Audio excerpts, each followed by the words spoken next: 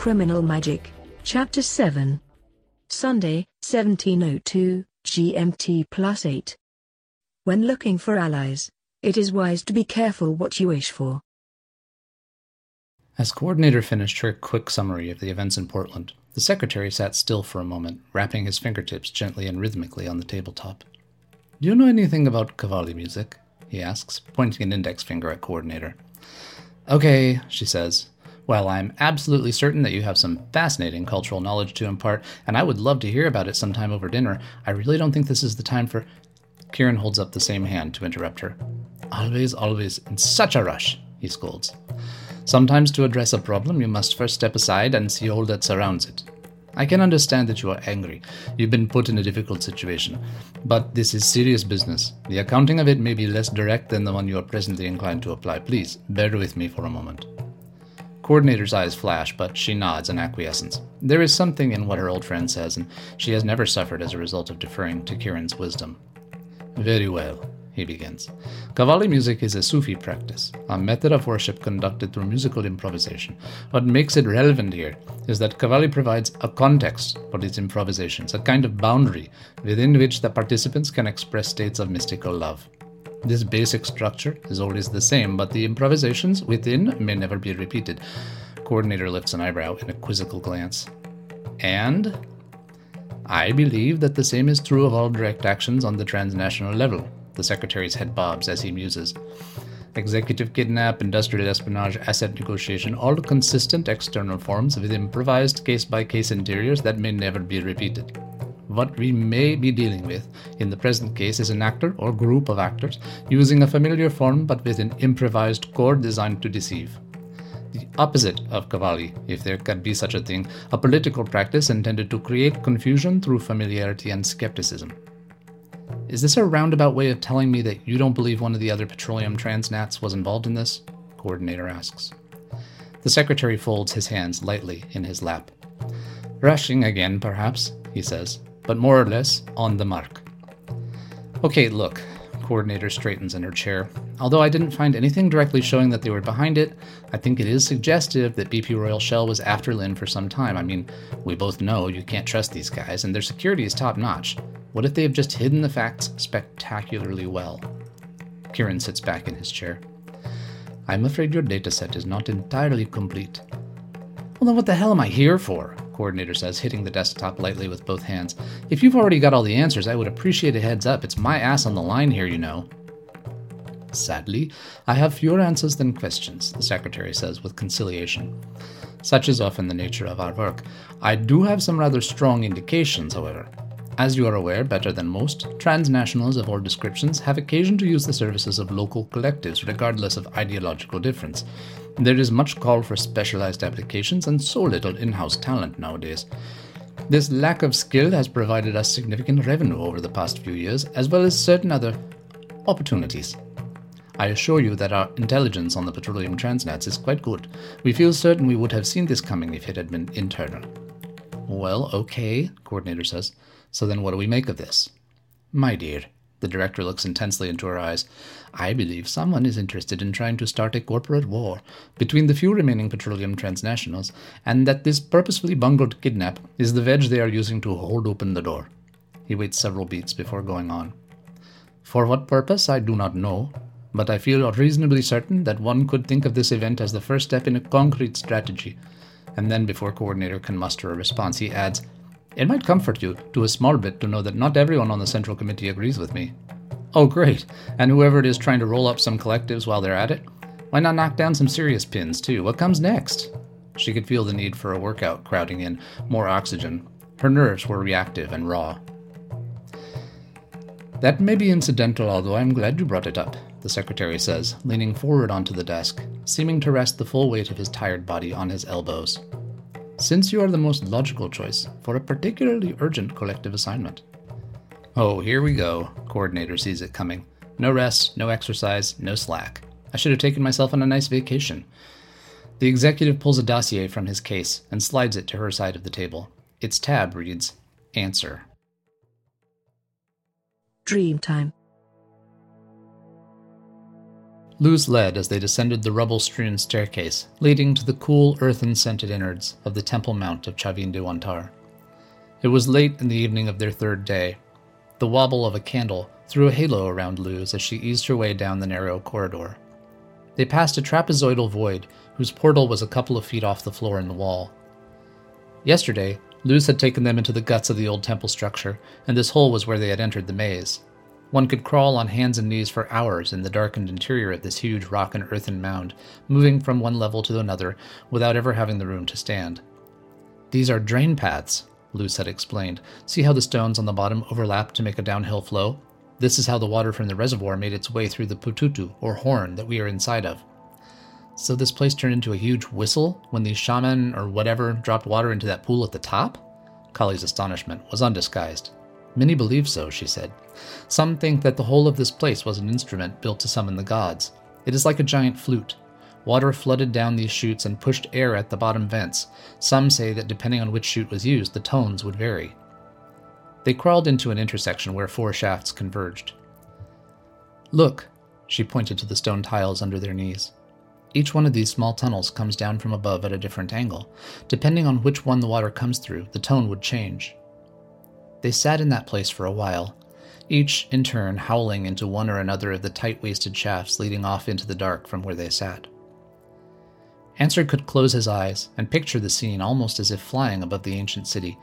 Below, close within the reach of the U-shaped arms of the temple, a ring of sculpted deities surveyed the polished courtyard from raised benches. White granite stairs glowed under the open glare of a remote sun. Tenoned heads of feline protectors, their lithic fangs and lips curled, leapt in ranks from the face of massive stone walls as if projected into the space from nowhere. A low bellow resonated over the flats, resounding across the courtyard before dissipating into the chilled air where temple waters flowed into the bight of the Mosna.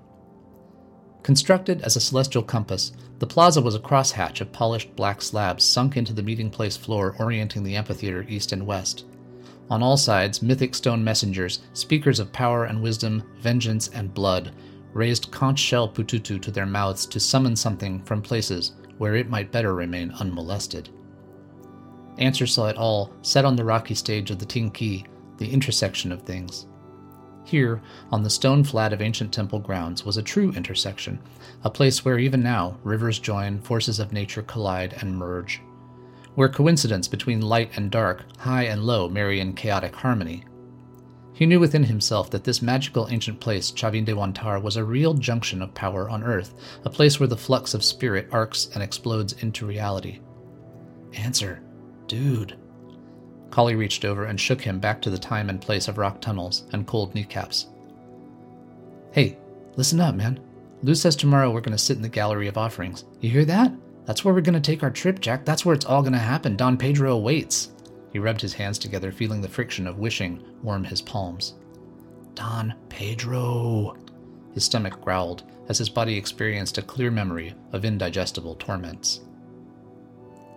Luz told them that Huachama, the San Pedro cactus, is a sacred passkey that demands much of the body and mind.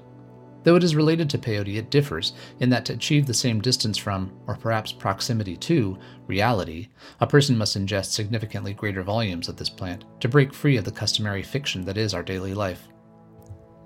Gathered from fertile rock niches, the 4-ribbed cactus made up the majority of Luz's potion. "Is that the same plant that's all over the valley walls?" Kali thought he recognized it. "No." Luz smiled up at him as she began preparing the brew. "It's from the same family, but the majority of those you can see have more than 4 ribs.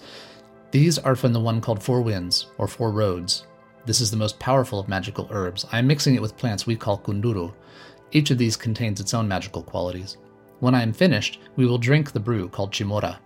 With these helping agents mixed in, the body of the herb will lift us to a place where we can find what we were looking for." She described what she was doing as she worked. "First, you take off the spines, then slice the plant like bread. After that we will boil, along with this mix of other plants, for 7 hours. Then we will pass the liquid through some cloth and begin to sip. You will feel a sleep steal over you, a sense of tranquility, maybe dizziness or sickness might come. Finally, you will have a great clarity. You both know the power since you have traveled. You should not be unsettled if time and space disappear." The preparations occupied Luz for an entire afternoon. Late in the second day of their return to Chavin, she appeared at the door of the room they had rented in a local home. Tomorrow night we will visit the ancients, she told them, as she settled on one of the worn horsehair mattresses impaled on a wire bed frame. She braced her spine in a corner and pinned them with a penetrating stare. This time you will be naked before them, she said. You must free yourselves from any ideas about what is coming. It will not do to step into this journey with bags of expectations. She fixed her eyes on them. Be sure you are ready for the work. Her ordinarily small voice carried a heavy tone. You have met this teacher before. He was dressed in the clothes of peyote. She risked a slight smile, as if she had heard a private joke. So you know he's not one you should visit very often. Answer, hunched against the wall, chin cradled on his knees, arms wrapped around his legs. She is strange, this girl. Tall and thin, cheekbones that look like they're from Asia, eyes deeply recessed eyes, glowing with the intensity of fire opal. To his mind she seemed to miss nothing. Why are you with us? I mean, apart from dreams, premonitions, why are you guiding us? My future is tied to yours, Luz responded after a moment. Leading you is in the middle of my own path. So we're hooked up, the three of us, in some cosmic way. Collie's upper body rocked back and forth. He looked over at Answer, seeming somehow relieved. So that's good. Stoked. No problem. That's good, right? Answer understood. He knew there was nothing more. It reminded him of the sorrow of philosopher's gold. He remembered his mother telling him, the problem with God seems to be that it really is all things to all people. He scarfed his upper lip with his lower teeth, slowly releasing the soft tissue and wishing he could see into the future. Sunday, 1806, GMT+8. Oh no, Coordinator shakes slightly as she eyes the folder. This is not happening. Look, this guy's a lone wolf. He's a solo act. I have just seen his idea of teamwork, and I did not like it. He can take care of himself, whatever's going on. That's his main liability. Team member? I don't think so. The secretary looks at her intently, then draws a quietly deep breath. This is one of the reasons he hates being an administrator. No matter how bright some people are, working with them is still a wrestling match.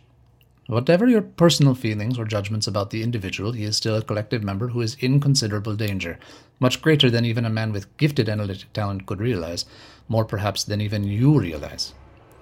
The administrative function is now in working order. Like it or not, you are in this same boat. House intelligence suggests that both of you are subjects of an ongoing targeting scheme. He sees the slight dilation in Coordinator's pupils. Good, I have your attention. 2 local members of your Portland team are either dead or missing. It is certain that neither you yourself nor this man Answer are safe, but you at least know that you are unsafe. He may not. We must resolve this situation, and we need as much information as possible to do it. Need I remind you that this type of intervention on behalf of collective members is an obligation, personality conflicts aside. Coordinator nods resignedly as she slides the folder to one side. What exactly am I supposed to do with that? The secretary drifts back from the table, draws his legs up until they are crossed on the chair. Glad to see such unbridled enthusiasm, my dear. His tone is droll but amused. We are presently developing an interest in some goings-on in a remote part of northern Colombia. This interest revolves around our questions with regard to Mr. Lin. You have heard of the Chavez pipeline? Yeah, the joint venture between FARC and the Venezuelans. I've heard. If the Financial Times is right, it sounds like the development swath is going to displace just about every remaining tribal group that's in northern South America, not to mention wiping out most of the non-human species as well. Precisely. There have been quite a few, his fine fingers dither a crochet of consideration in the air above his lap. Let us say rumblings in certain communities. Your primary assignment will be to find our troublesome associate, warn him of the jeopardy he is in, and then get up to northern Colombia where you will establish contact with our on-site people in the Ecotage community. Our present intelligence is not as good as it needs to be, and we feel it's essential to sharpen our information resources there. Okay. Coordinator's hands rise as she pretends to ease her tired eyes, keeping her fingertip massage going as she begins speaking. No need to let this man see her true intent in her eyes. Her tone is all business, betraying none of the begrudging and highly unprofessional annoyance simmering in her head with a voice that shouts, "Fuck that guy, he's nothing but trouble. Why should anyone, let alone the collective, care if he eats shit and dies? You choose to be on your own? Well, okay, you're on your own." Instead, she leads with an open face. "How do I find him?" she says blandly. "I mean, we've got full zero on him." "Ah," the secretary exclaims with a smile, fishing into his case and withdrawing another dossier, which he hands to Coordinator. "There we may be able to help a bit. You reported that he was able to secure your set cell number. This certainly seemed like a highly unusual development. So we data mined the satellite traffic during the period around Lynn's takedown and uncovered an unauthorized ping of the communications database at almost exactly the same time. Too close to be a coincidence. It seems our man is not without technical fluency after all. The intrusion was very well done, but the hack was direct, so it was obviously done on short notice. For that reason, tracks couldn't be totally covered. Wait a minute, Coordinator fidgets with the file. This guy trademarks as a total Luddite. No technology. Basic H, all that. You're saying he's got technicals on tap? Like an assistant? Not an assistant exactly. Maybe more like a colleague. Director's tone is bright. Interestingly, if our guess is right, he's ex-collective also. We believe the contact is a man named Collie Gray. We understand he is in Portland, operating well out of the loop. Our probability analysis suggests that it's unlikely the identity answer would have given him more information than absolutely necessary. This alone demonstrates regard for an old friend's health, I suppose. We know Gray started a clinic in the river camps after he dropped out of collective service. The depth of his current relationship with the figure answer is unknown to us. But clearly the connection is to some degree intact. Hopefully this will lead you where you need to go. Coordinator takes Gray's file and begins scanning quickly through the surveillance photos and other high points. She pouts. Certainly could explain a few things. He was a real baller hacker once upon a time. Do we know why we lost him? The question is an idle inquiry. You can always use people with these skills. The Secretary shrugs. Idealist. He decided collective notions of direct action, while effective, were unethical, even if its goals were sound. He does not appear to accept collective donations, although I'm certain he suspects that some of the monies he receives through religious groups are not as clean as he might like. He has a mission to support, after all. Well, for all that, Mr. Clean's got some pretty rough friends if this guy answers any proof. Standing, she stretches. When I find him, I'll have plenty of questions. When do I leave? Avi will help set it up. You do, of course, have our full support, and I remind you once again that as far as we know, you are still also a target yourself. He glances at his watch. It is a beautiful piece of quasi-accurate ancient jewelry. He allows himself. It is a simple way to remind a person that time is fiction. He rises with an authority that clearly signals the end of a meeting. Be cautious. It is a directive. I suspect we are approaching a tipping point in transnational relations, and I am personally depending on you for data critical to our understanding of what evolutionary path it is that is taking shape. Coordinator gives a crisp nod of acceptance. You take care of yourself as well, Kiran. All work and no play makes Jack a dull boy, remember? Play. He whispers the word with a wistful reverence as he makes for the door. When next we meet, you'll have to refresh me on the concept. Don't worry about me. Most of the sharks I swim with are toothless. Bureaucrats, you know. Sometimes I think we are as bad as they are. With that, he turns and disappears into the vastness of the house hallway. Dreamtime. Darkness streams, rolling over Answer with the heaviness of flowing water, saturating the stone room with a thickness he could practically touch. Under his haunches, the floor pushed up at him, swelling as the place itself breathed, adjusting to the charged atmosphere living within those inside. The three of them had been here for... he was not sure how long. They drank the vile bitters of Luce's brew and descended the stairway in order to come to this place hours before daylight had even suggested itself. And then things began to happen. Sounds of breathing, their own, undulated through the chamber. Chords of tone appeared in the air as floating scarves of supple color, silken wraiths whose movements were as layered and languorous as breeze-ruffled sheets. A sudden, fugitive taste, sharp, robust, unlike anything familiar, took control of his tongue. It was the taste of blue. He knew this because he could see the evidence hanging, sifting through dark air as nickel-sized checkerboards of blue and black and drifting into his open mouth to land on his tongue like wafers at a savage mass. Laughter rose inside, as he realized his mind had momentarily wound itself in a paroxysm of confusion, trying to categorize the new and unique taste of a color as being like a flavor in the mind's palette library. A joke. A really funny joke, that, since it was not like anything, not else, just at all. It was just the flavor of blue. Collie was absorbed examining a tumbled group of bones that appeared on a shelf next to his left elbow. His rational mind, or what he could remember of it, knew that there was no shelf, and no nothing, in fact, but the dimpled texture of granite blocks. But facts didn't matter. He felt himself rise, walk toward another shelf. Oh, it's moved. As he adjusted to that truth, he found a lump of stone had formed in his left hand. It was the size and shape of a grinding pestle. the only difference being that this stone was in the shape of a femur, the surface covered with shallow, incised carvings of fanged creatures with wings and fierce claws. He advanced on the newly replaced shelf. There he found, lying amid the bone fragments, a low stone bowl, holding a burning tallow. Its dark surface held carvings of a shape that looked like the letter S. This new light source cast a disturbing, furtive glow through the space. He saw that he was alone, completely cut off from the world. How could that be, when he could hear the breathing of the others he knew were there? "Fucking intense, man," was all he could manage to mumble to himself. He bent to look at the bones and set his stone weapon alongside the remains on the shelf. This, the Galeria de Ofendras, is not a place tourists linger. Luz held herself quietly erect as she knelt with her back toward the wall, facing the low entryway to the cubicle. Even without light, she knew where the gap in the wall was. She could feel currents of air scuttling across her facial skin as she breathed the space in harmony with the rest of the pyramid, not uncertain about the place she sits. When the archaeologists first came upon this room and its contents, they were initially uncertain about the origin of the bones they had found littering the floor and stuffed into the hundreds of ceramicware vessels apparently stored there as offerings. Their uncertainty did not last. These were human remains, almost all of them from juveniles below the age of puberty. Every one of them showed signs of having been processed clean by human teeth.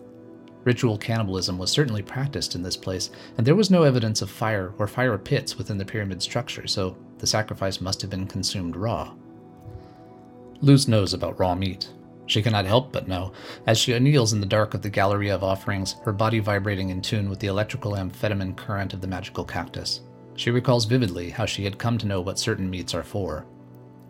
On a soul-shrinking gray winter day when she was 10, her grandmother came to take her for a walk. They traipsed along a flooding creek, stopping to admire water fern and the tiny birds that dove into the rapids, emerging with fish the size of pencil leads. The two of them strolled until they reached a narrows, where the cliffs rose sharply and jammed the water from above into a glistening waterfall that plummeted into a box canyon where they stood. Holding the young girl's hand, the old woman slipped off her sandals and waded into the pool of icy water at the base of the cascade. Luz followed, timid of the freezing wet, but drawn on by trust. The two navigated the slippery rock bottom as they moved carefully across the pool. At one point, Luz's grandmother was up to her chest and had to float her grandchild by the arms to keep the body above water. Upon reaching the far side of the pool, they passed beneath the curtain of falling water and stepped onto a rock ledge that lay just below the surface. The girl was very cold, but afraid to complain of it to the older woman. "Shivering will warm you," was all her grandmother allowed. They stood shivering in the midst of the cascade for some unknowable space of time before the old lady said anything. "Luz, are you hungry?" she whispered. "Yes," Luz said, her belly suddenly aching for food. "But Matamo," she chirped, "we have nothing." "Kneel and reach beneath my feet, child." Luz obeyed, kneeling in the frigid water and bending to reach beneath the place where her grandmother stood. The liquid before her was clear as glass as she allowed her arm to sink into the pool. Luz could see her fingers begin to change. One at a time, in a matter of moments, they became minnow little fish. As she felt about beneath the place her grandmother's feet ought to have been, the minnows swam together and became something else. Suddenly, Luz felt compelled to pull her arm from the paralyzingly chilled water, and when she did, her newly human hand held the still body of a very large frog. Taking it from her, the old woman laid the frog in her palms and placed her thumbs on the center line of its body. "Shakshanom," she said, and plunged her thumbs into the frog's belly, splitting it in two. "Eat," she commanded, as she handed one half to Luz, who struggled to contain her amazement. "But it is not cooked," Luz said. "How will I eat if it is not cooked?" "Put it into your mouth, child. It is what we have come to do. Eat of this uncooked life which you have caught with your own hand and I have killed with mine, and you will see what it is to see here. Do it quickly. I am too old to be standing this long in icy water." Luz obediently raised the cool frog flesh to her lips and timidly sank her teeth into the softness of the little creature's body. She held what she had bitten off gently in her mouth, and images began to glide into her mind. Pictures of cavernous spaces and fires in circles, of men and women dancing naked in the firelight. Before a single man, who stood in the center of one fire, unburned by the flames, holding an enormous frog in his hands. "This is the beginning of what we know," he chanted. "This is the end." The flesh in her young mouth melted. She swallowed. 3 more bites. Tastes of wood pulp, bitters, bile, smoke, a waxen texture. With the last bite, she trapped a piece of something stone hard between her teeth and spit it into her palm. Her crone-bent grandmother, watchful as a hungry owl, snatched the object from the child's hand the instant it came to rest on innocent flesh. She glared at it as she held it to the light. "This you must never consume," she intoned, shaking her head and waving her left hand over her right in a continuous figure-8 motion. "This." She produced not words, but a ghastly burbling sound in her throat. "These things are not for those like us." Luce bent close to see what it was the old lady insisted was not to be partaken of. There, in the time-wrinkled cup of her palm, lay a tiny, perfectly formed bone. Encircling the fragment was an impossibly fine etching of a crocodile. "This is not the bone of the frog," sounded the hushed voice of the old woman. "Those bones will enlighten and protect you. This thing, is a bone that comes from here." And with that she pointed to the next-to-last joint on Luz's little finger. "This is the bone of a child, a small one like you." She almost wailed the next words. "To consume such things is to become a slave to evil." With that, she raised her hand and cast the pale omen of lost humanity back into the depths of the pool from which it had risen.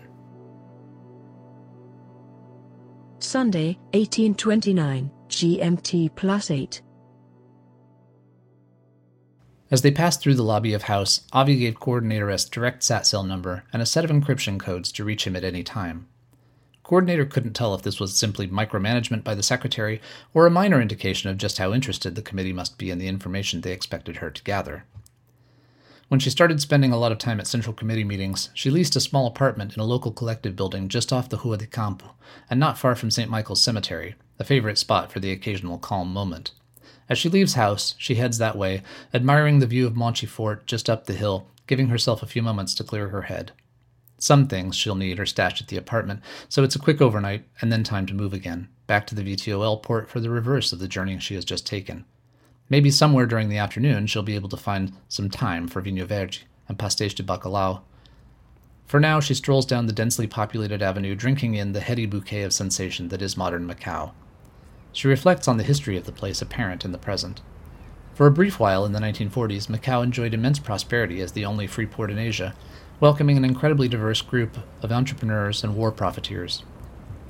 Crime had been the principal export product and backbone of the island for nearly half a century, until the handover to China in 1999, 80%, modestly estimated, of the gross income of the port and its adjunct city stemmed from gambling, prostitution, racketeering, and illegal export trades. Back then, being a home to fugitive outsiders was an ancient identity for Macau. Anything that rang of intrigue, any plot or action that exuded the inbred stench of corruption, could root itself in the accommodating soil of this snail of rock, even before the Portuguese laid claim to it in the 15th century. Coordinator waits at a stoplight. Skyscrapers, casino towers, and administrative edifices, grand and beautiful enough to rival their counterparts in Hong Kong or the Philippines, struggle to assert their individuality, to claim their Macanese identity as a brand of their own. The light changes, and Coordinator moves off, realizing that since the collective movement established its headquarters here, Macau has flourished. The vigorous political wing of the world's unified but autonomous crime outsourcers has vividly enhanced the economic fortunes and prestige of Macau around the world. Not only that, but the diversity of people at this crossroads is greater than ever. It never was about assimilation, Coordinator thinks to herself. Globalization, conglomeration, dominion, whatever, but never assimilation. She stops to rifle through a street bin of used books. One of her passions since childhood has been the written word in print. Old-fashioned paper pages soothe and refresh her tangible contact with the earth in a way that the binaries of textbooks cannot mimic. The only text documents she owns are essential engineering volumes whose sheer bulk would take up too much shelf space than she cares to sacrifice. Coordinator's building presents a grand colonial facade, slowly sagging towards compost under the weight of relentlessly wet heat, just like hundreds of other buildings in the area. The neighborhood is beautiful, but a preservationist nightmare. These days the money goes into new construction, not restoration. History is worth more if it takes up less space, and the Chinese government is not exactly interested in preserving the colonial legacy, after all. She mounts the steps to her door and presses her palm against the sensor. Other folks here have optic readers. There are even some old-school key slots. For her, the reader she installed when they bought the unit is as new as they come, sensing not just her palm print, but whether or not her chemistry validates her identity. She doesn't rely on the character of her neighbors. Each time she enters this living space, Coordinator is astonished at the strong reaction she has to seeing the accumulated detritus of her own life's coming and going.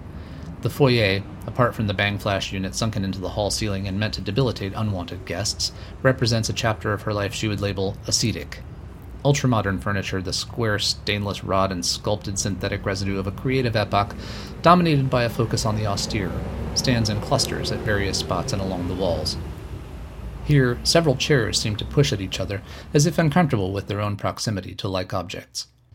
She keeps them near the door now, because their brittle modernism makes her uncomfortably conscious of her own tendency toward rigidity. The way they're placed, she feels that she has to pass between pillars of her own past in order to enter the present. She speaks the systems up. Odd, she thinks, how an idea mutates, gradually growing a direction of its own. Things that grow like this can end up a long way from the intent of the person who at some long-ago moment had the original idea. What lay in the room before her, splashed, stretched, sprawled, rolled, pasted, pegged, pinned, and hung from every possible point of attachment, were the contents of her textile collection. What she had meant to be an elegant gallery space had matured and transformed itself into an organically imperfect miniature cloth bazaar. Han embroideries from the 5th century splay in wilted streams of gold-bound yarn atop massive woolen scrolls of prayer rug. Pakistani caravan bags hang on walls obscured by the mandalic cipher of a Moroccan curtain. Streamers of raw silk, ikat, salvaged from the Guido, swirl up, rising like worm smoke in the pillow wood. She stops in mid-stride and collapses onto a sprawl of enormous Turkish footstools corralled into the shape of a rude daybed. I love the smell of this place, she thinks. I don't care if it's a disaster, I just don't. As her orderly mind urges her to at least sleep in her actual bed, she defiantly kicks off her shoes. She looks through the door opening into the vault of a stainless modern kitchen, remembering that at least the refrigerator is orderly. It's empty. With that satisfying thought, she falls into a sleep unmolested by concern for schedules, details, or any of the other plentiful administrative trivialities of daily life. Dream time. Luz saw the sound before anyone heard it. It seemed to come directly from the walls, a low-frequency red mist seeping into the blackened space, fogging the air. "Listen," she whispered to her companions, interpreting the vision as a sound, although she could hear nothing but the roar of a distant ocean in her ears. "It's coming." From where he sat cross-legged on the floor, Kali found himself drawn back from the dimly lit hallucination of the altar and those things that lay upon it. He sat squared against the wedge of stone that braced him at both shoulders. He heard it now, too, emanating from the hallway. It flowed into the room and seized the space, occupying every element of the void as if it might displace even the air by its sheer volume. He felt the need to hold his breath, so as to seal himself against the vibrations of this all-pervasive sound. "Do not move," Luz said, her tone strictly meant to be obeyed, as a warning against it. "You must stay where you are and not move. You will find your place in the cycle of things, but if you move toward it..." Answer watched the red mist infiltrate the room. He could see the others now, their blood coursing through them. A warm amber pulsation in the corner marked Kali, while Luz burned a translucent lime yellow. Her words were on the same wavelength that carried the low moan, but they appeared as blocks of vermilion rather than red fog. He saw the fog saturate Luz's body, and for an instant witnessed sitting in her place an enormous horned owl. The owl rotated its head, seeming to stare directly at him. Then the bird was gone, and Luz reappeared in its stead. The tone, increasingly close, grew even louder. With each passing second it grew deeper, less sharp but somehow more chilling, and then stopped. They were alone, sitting in a dark, empty granite box. It was, for the moment, as it was the very first time they had come, as if there were no objective, no sacred herb ingested, no search underway, no promise of discovery or threat of the same. No one spoke. A common thread of expectation sewed them together as they sat in the empty absolute of silence. And then a shrieking scream resounded, converting the labyrinth of uncountable stone bronchi that constituted the lungs of this ancient temple into the resonating mucosa of an undulating throat. They sat in a closed circle, hands joined, legs crossed, eyes tightly closed. They had not moved to come together like this. It was how they found themselves placed when Jaguar slid syrup-like through the portal. Its enormous feline body entered the tight space at a loping run that looked like stillness. Raising its massive fanged head, the impossible feline padded around them, sniffing the air, no longer red with the scent of its approach, but burnt umber with the saturating fact of menacing presence. The close darkness of the igneous room was now alight in a fierce tangerine glow. Answer felt a pulse, but he could not distinguish it as his own. This jaguar was the same as the one he and Kali saw in the Redwood Canyon. He realized it was not a coastal cat, for its pelt was covered with the pelagic mottle of jungle cats or leopards. Kali saw it, but no remarks or synthetic intellectual observation about this fact attended his observation. He sat purely present in the moment, neither capturing nor discarding anything, just residing in it as the long-fanged predator paced them in circles. Luz felt the tide of blood surge in their common body, sensed the rising temperature of the air, and smelled the fetid stench of stale blood and feces that clung to the jaguar's pelt. All these things were clear, but she experienced them as if a remote onlooker. The circle held. Cat leaned toward Answer's face, whiskers like many slender tongues seeking the scent of fear, his muzzle nearly touching the nape of the boy's naked neck. "You're not as soft as you appear."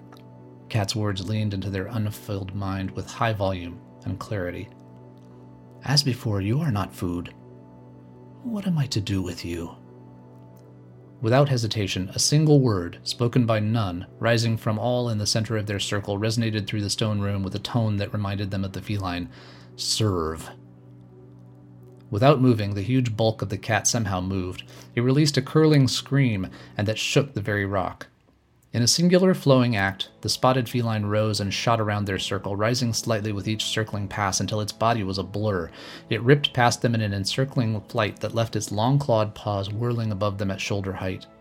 Then the curdling scream again, that had until that moment only seemed a menace, transformed, became words, whose tone and rhythm took on the musical incantations of a timeless chant. "Alone among the ancients, I am willing.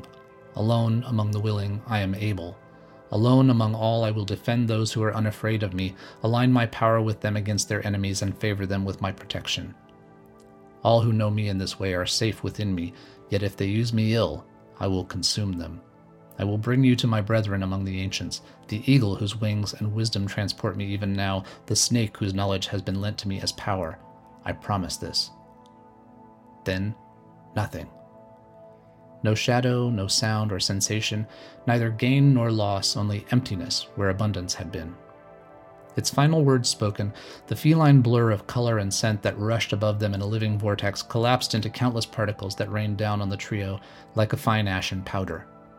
The transcendental light illuminating the room shrank back by degrees until the Galleria de Ofendras had fully regained its timeless, dark menace. Monday, 8:16 GMT +8. Coordinator leaves her building and walks back down to Rua do Campo, hailing a jump cab as she gets down to the street. Cabbie looks Chinese. "Do you know where I can get really great minche?" she asks the back of the driver's head. They are sweeping toward the greater downtown and she's hungry. "Hey, what you know about minche?" The cabbie is testy. "Fucking high roaders come in looking for style points." Coordinator leans toward the voice box.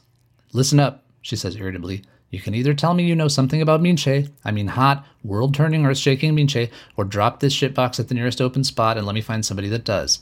And while you're at it, get me to some chilcotes and ceraduro. The last thing I want to hear about is some half-assed Macanese shit talk about high roaders. You got that?" "Oh, you say chilcotes?" The cabbie is trying to shift gears and save a fare that might just pay him to wait. "Maybe I got you wrong, Gaijina." He makes up his mind. "I got you spot." He drops the cab like a stone into Weon-chan district and lights in front of Billy Chan's Kowloon Typhoon. Not a great part of town, but he has the feeling this woman can handle herself. "For my money, lady, best they got." He hopes she tips good. "Agora estamos, va bem." By the time she finally gets there, the port is a hive of activity. The bay's surface is crisscrossed by the outsized pleasure craft of super elites, fishing vessels, sampan and junks, cargo vessels, the remains of the Imperial Chinese Navy, as well as a steady stream of hydrofoils that skim above the harbor chop like leggy aluminum water walkers. Every 4 minutes, foils depart for Hong Kong, Kowloon, or the mainland. Fleets of VTOL ships headed straight up and out to points around the globe leave a screed of contrail lace hanging in the sky. The frenetic movement of this place gives her the feel of an Escher nightmare. Whichever way you head, it seems you might end up trapped, perennially traveling in sweeping arcs around East Asia. It's the anonymity of a city life transformed into geometry, individuals offering themselves up to a system that sustains them as it absorbs their energies, heaving them forward, hell-bent on some future or another. Coordinator maintains, at a significant personal cost, several travel identities equipped with executive access chips. This expense allows her the considerable luxury of bypassing most of the security and associated hassles of modern distance travel.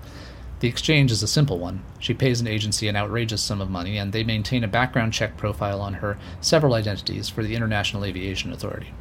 The readers at VTOL ports simply scan her chip, verify that she's pre-screened, and pass her through. She looks out the cab window at the congested ball of commerce sliding by below. Class A identity pre-board.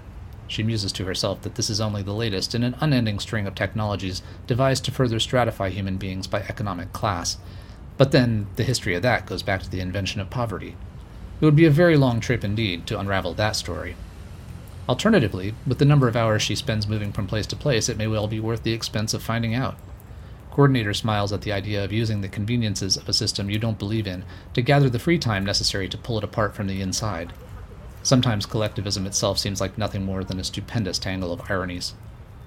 The new port is built in a majestic series of quarter-apt shells facing southwest.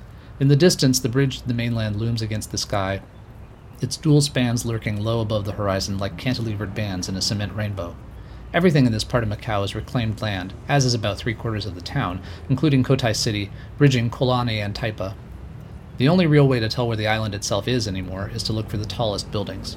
Those skyscrapers still have to be anchored in solid rock, so if you look carefully, you can still see the natural geography of the place insinuating itself into the man-made environment that covers the Earth's natural skin like a Flexan armor suit. As she walks through the outdoor checkpoints on her way to the VTOL suites, Coordinator curses the oppressively moist heat of Macau's early summer. It's probably only around 32 degrees, but stifling humidity weighs everything with the slow-motion damp of the oncoming monsoon. From one kind of wet into another, she grumbles to herself, anticipating her imminent re-entry into the very different, but equally oppressive rainforest wet that is the Pacific Northwest.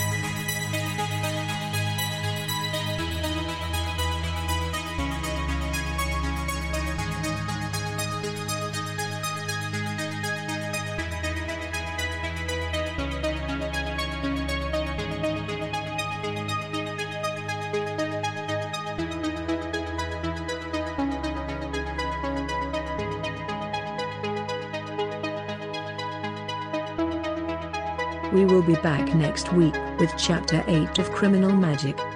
Thank you for listening, and if you like what you hear, please leave a review or tell some friends about this podcast.